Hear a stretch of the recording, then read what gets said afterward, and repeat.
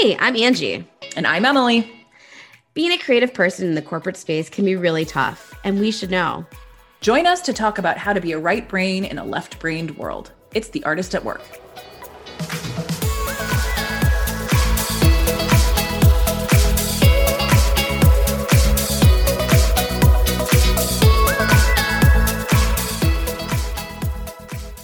Hi, everybody. Welcome back.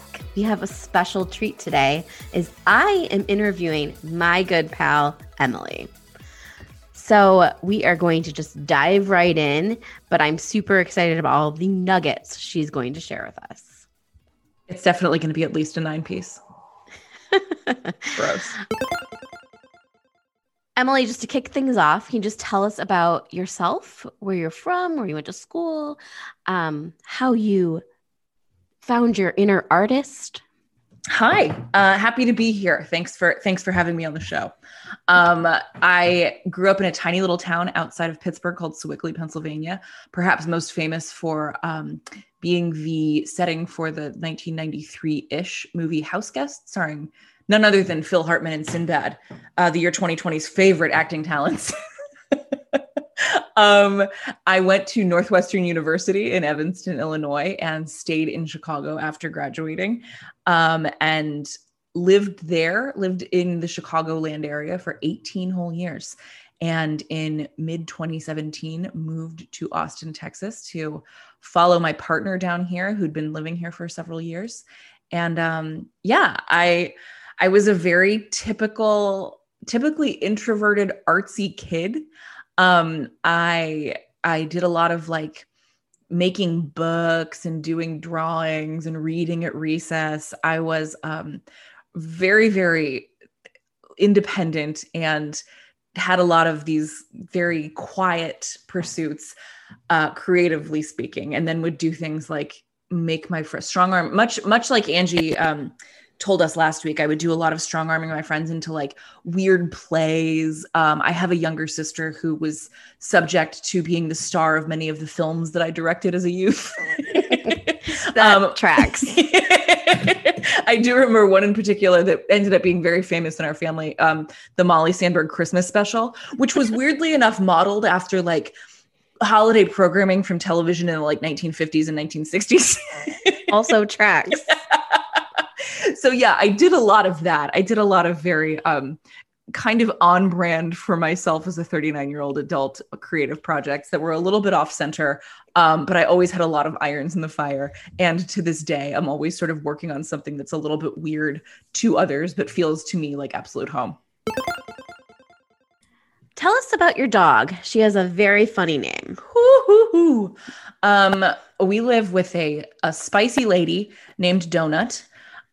She has her own Instagram. If anybody feels inclined to follow her, her name is Donut, which is a name that Angie helped us come up with during one of her and our other friends' Austin trips, when Donut was a little puppy. And she is a quarter cattle dog, a quarter Chihuahua, a quarter pit bull, and a quarter what was expressed to us as being called a super mutt. So she's 30 pounds of weird attitude and a lot of social anxiety and solitary behavior, but also very goofy behavior. So we do like to say that she is definitely our biological dog. I agree with that. And she's very cute. You should definitely follow her. She's like empirically cute. Okay. So you've spent, most of your adult life in Chicago and then most recently in Austin. Can you give me your top 3 favorite things about the cities that you've resided? Oh, wow. That's such a good question. And my answer would have been different about each city, had I not spent time at this point living in them. Like, I think when I was living in Chicago, my answer would have been like the bars, the restaurants, and my friends.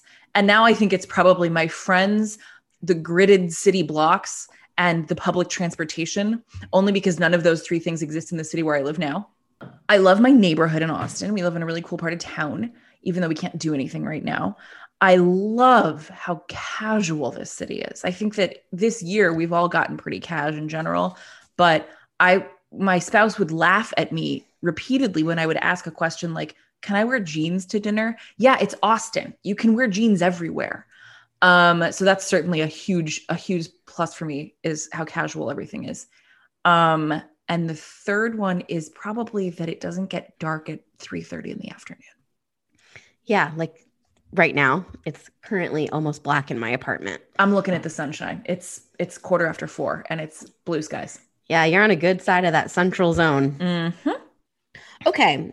So, what do you think was the most challenging part of starting a new job in a new city? I think that the most challenging part of it for me was that I didn't have a network here at all. When I would start new jobs in Chicago, I still had a network of people, and it was very easy to walk into a lunchroom or stalk someone on LinkedIn and know someone who knew someone I knew. But this was a complete clean slate, and I didn't know anybody. I had no network that was local. And so trying to establish a network locally of folks was tricky. It wasn't a big, huge, insurmountable challenge, but not having the ability to kind of like make those connections behind the scenes was hard for me. Yeah, that's the general familiarity, however you say that word. Yeah. And the industry worlds are small wherever you go. And so it was very easy to be working with someone you had worked with 5 years ago when you were in Chicago and sort of running in the same professional circles. But this was a whole new hula hoop, and it was hard to establish myself in one. Makes sense. Well, here's a doozy. Oh no. You're turning 40 in January. Yes, she is. How are you feeling? Just give it to us. Not great, Bob. To quote Pete Campbell. It's hard. I've spent most of my year thinking about it. And of course, at the beginning of the year, I was thinking about what kind of blowout we were going to throw for all of our friends and family to celebrate. That's not happening. That's tough. Such a bummer. We've been talking about your 40th birthday for at least 5 years. I know. It was going to be cool. Yacht Rock was supposed to be there. I know. Side note, if you don't know who the Yacht Rock review is, please fix that. Mm-hmm. They are perfection. Chef's kiss. I'm feeling I'm feeling really nervous and anxious about it, but also, as we've said here before, there is I have shed at least one layer of giving a shit coat, right? So that's kind of fun. I think at this point, I'm just a little bit sad that I can't share a celebration with my loved ones. That makes sense. So where are you finding your inspiration in 2020? That's a really good question. And I think for as long as I've been working, the answer to that has largely been the internet. I have a very hard time stepping away from weird rabbit holes in the internet that then have led me a lot of the times to content and creators whom I've been supporting and fans of for 15 years, maybe. But it's just, everything is very noisy. So I think that maybe in 2020, and it's taken me a long time to learn, and I still have my training wheels on largely about this, journaling has become really helpful for me. Listening to my own self, as crazy as that feels and sounds, has been it's been a nice pause. I have just finally reached some sort of threshold of too much content consumption. And it is nice to be able to feel as though I can carve out a space for myself to also create. And I'm kind of gobsmacked by how creative I feel when I'm not looking somewhere else for inspiration. So this is not a message point saying that I am an inspiration to myself. But it is, I think that time and space have been creatively fulfilling for me this year in a way that I hadn't been relying on them to be in the past. Yeah, I agree. I've felt exactly the same way. I think we've spoke about that too. Mm-hmm. Let's see. Let's pivot a little bit. Something a little bit lighter, perhaps. Do you have a favorite book you've read this year? I don't know if it's my favorite, but I have had a very hard time concentrating on reading this year. But I was able to complete at a real quick pace André Leon Talley's recent book called Under the Chiffon Trenches. And he was a creative director at Vogue magazine for years and years and years. And it's real dishy, and it has a lot of old timey pop cultural art world references that really just spoke to me in a way that I needed to be spoken to. He's a really interesting person. And that was a recent one that I found really, really interesting. Cool. Haven't heard of that one. It's good. Put it on the list. We'll drop it in the show notes. Totally. Also kind of a fun one. What is your like funniest, silliest work from home habit? You know, my freshman year roommate said to me shortly after we started our fall quarter of college, I think I had done something insane, like put away like a whole, and I mean physically in my body, put away a whole jar of peanut butter or a whole box of Cinnamon Toast Crunch or something. And she said something to me along the lines of like, that's how dogs eat. And then they make themselves sick. So I do that in my adult life now with liquid. I have a full-blown, and I don't mean drinking problem in the 12 steps way. I mean that right now on my desk, I am looking at a coffee. I am looking at 4 LaCroix, 2 kombuchas, a flat water, a Nalgene, and a tea. It is so deeply inappropriate. I cannot get enough beverages. This was the job that I have now. I started in last October and was only in the office for about 3.5 months before it was time to work from home. But even in that short time, people knew that like I was going to roll into a meeting carrying at least 3 drinks. And that has really, really amplified itself as I work from home. And it's disgusting, but I'm very well hydrated. That I had a sneaking suspicion you might tell that story. It's a lot. I think we maybe have bonded about our water consumption levels. Oh, yeah. We both drink a considerable amount of liquid, and we do mean water, sparkling water, Diet Coke, those kinds of liquids. And it seems maybe we bonded over that. Is there anything you miss about going to an office? That's such a good question. I mean, yeah, this is kind of a funny answer, but I miss the commute, certainly. Because now I don't have that additional space to separate from my home and my work. So I don't have that time to sit on a train or sit in my car and prepare for the day, listen to podcasts, listen to music, check up on the news. And, coming home, same thing. I don't have that time or that space to reflect on what I did, what I need to get done in the coming days and weeks. So I do miss a commute. My commute now is, bedroom to office, as everyone's is. And so I miss sort of like the separation of church and state. I don't miss, I sit in an open office and I don't love that. I wear headphones all day because it's as a dyed in the wool introvert, that is too much noise for me. So I don't necessarily miss that, but I do also miss informal collaboration and turning to the person who sits next to me and saying, hey, can you look at this? Or look at this weird internet thing. So spinning, back to the 2020, we've all had to deal with many different things throughout this year, right? Some people, just worked from home and like everything else kind of staying with their job. They're just at home. Some people lost jobs. Some people has found new jobs, career paths, started businesses.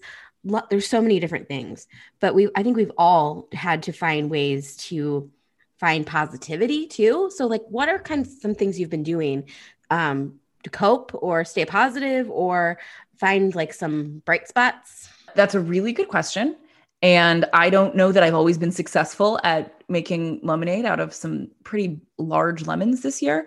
But one of the things that we did in our house for a period of time and then fell off and then kind of started to do again and will be embarking on, of course, in January, is this sort of wellness program called Plus Minus. And it was a list of, pretty basic tasks that we either weren't doing enough of, or were doing too much of. The goal of Plus Minus was just at the end of the day to get a cumulative 10 pluses. So that could be, I ate a plant-based meal. I did yoga for 30 minutes. I worked out. I went outside. I was off of my screen for 2 consecutive hours. I read a book, with your minuses being alcohol and fried food and candy. So this is literally like for a child. But as I've said before, I need to puppy myself and also like parent myself. So the tiny steps, I think, and being kind and patient with myself, which is not a strong suit of mine, was certainly very necessary in a trying year like this one. That's a great one. And I adopted that in my house as well. And I've actually been doing it this whole time. You take breaks 3 days here, 4 days here. But the thing you didn't mention is when you get those points, those 10 points a day, they add up. And then you get to cash those in for like a prize, like you get a present, a reward yourself system. So I think that's an important part of the plus minus. Oh yeah. We have now in our house a cold brew maker that I really wanted, and a new rug, nothing like super high value or bananas, but stuff that was fun to work for. It literally is. I mean, we are using gold stars like a child uses. And when you get, 150 gold stars, you get to do something fun. Yeah. And the something fun isn't a minus. Like you don't get to drink 6 bottles of champagne in a weekend or whatever. All right. So let's end on a grand note. Let's hear your biggest, wisest piece of advice for fellow creatives. I think that the advice that I have come back to time and time again since I was in college really is just be a human being. We are so conditioned to talk about how important and cool we are. And nobody is important. Nobody is cool. Everybody is nervous and anxious and floundering and has questions and sometimes farts on the train.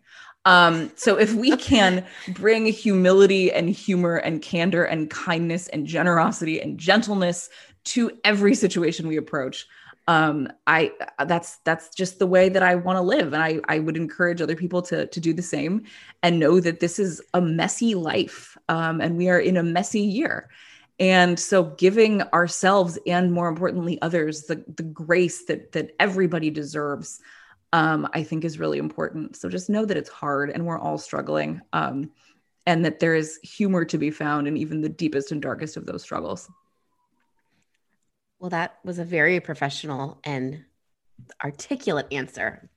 Thank you. Thank you.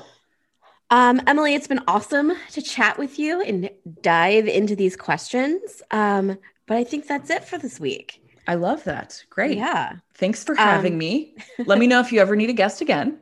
Oh, of course. Thank you. And we will talk to all of you so soon. Take care.